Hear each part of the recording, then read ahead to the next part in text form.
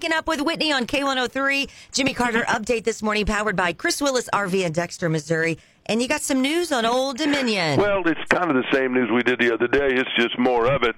Matthew Ramsey, the lead singer, is not ready to go play. You know, he cracked his pelvis in 3 places. And he showed himself on Instagram on a walker in the mirror. He's not ready to get out there. So they're pushing back more shows to July. And he says, I'm going to get healed. It's just going to take time. Stevie Nicks had to cancel big concert in Birmingham tonight, Oklahoma City, and New Orleans this week. And Billy Joel canceled with her a show coming up at AT&T in Dallas. COVID in Stevie's band. Oh. She's okay. People in the band or not. You know, Jimmy, I'm seeing that show in Nashville in May. They better be there. Tell them to get straight. This COVID is just a pain in the behind, isn't it? It just sure still is. Going on. It's not gone away completely.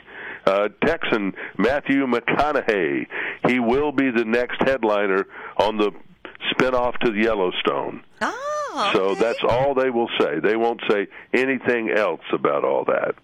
Maddie and Tay. Maddie is pregnant, little boy, coming in September. Tanya Tucker, wild woman, but she's calmed down a whole lot. But she's, after the other day, they announced her name. She's going to be in the Hall of Fame. Did a little meeting the news people afterwards and having a little brunch with some of the mucky-mucks there and all that.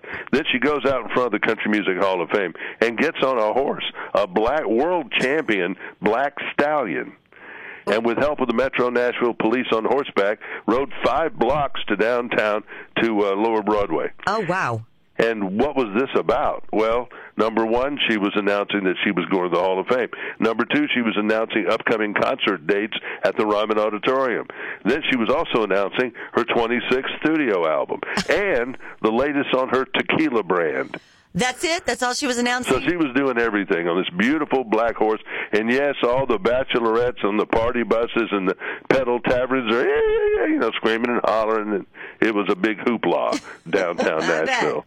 And Luke Combs, man, he is on fire these days. He's got a concert in Nashville April the 15th, next weekend. And he's all these stadium shows. He's already sold 1 million tickets this year.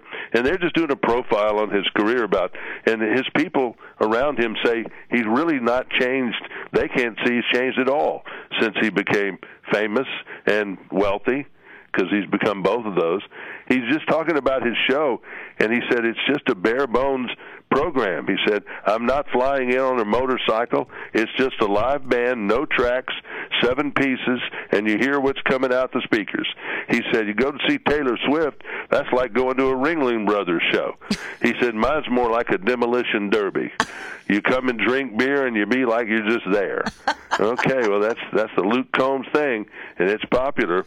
He doesn't like the idea of charging people for a meet and greet, which some people are doing these days. Yeah. And he's all about trying to have a price that's affordable, and he is who he is. That's why people seem to like him.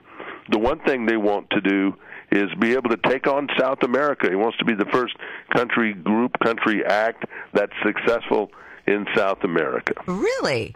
So, and I don't understand why they haven't. I mean, McCartney's done it, Miley Cyrus has done it, other pop acts have done it. I don't know why country has not tried to explore that whole continent, but that's just the way it is.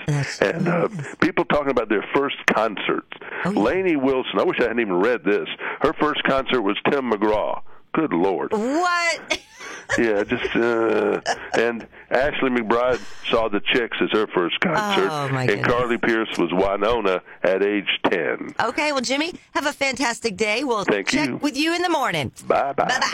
And that is your Jimmy Carter update this morning, powered by Chris Willis RV in Dexter, Missouri on K103.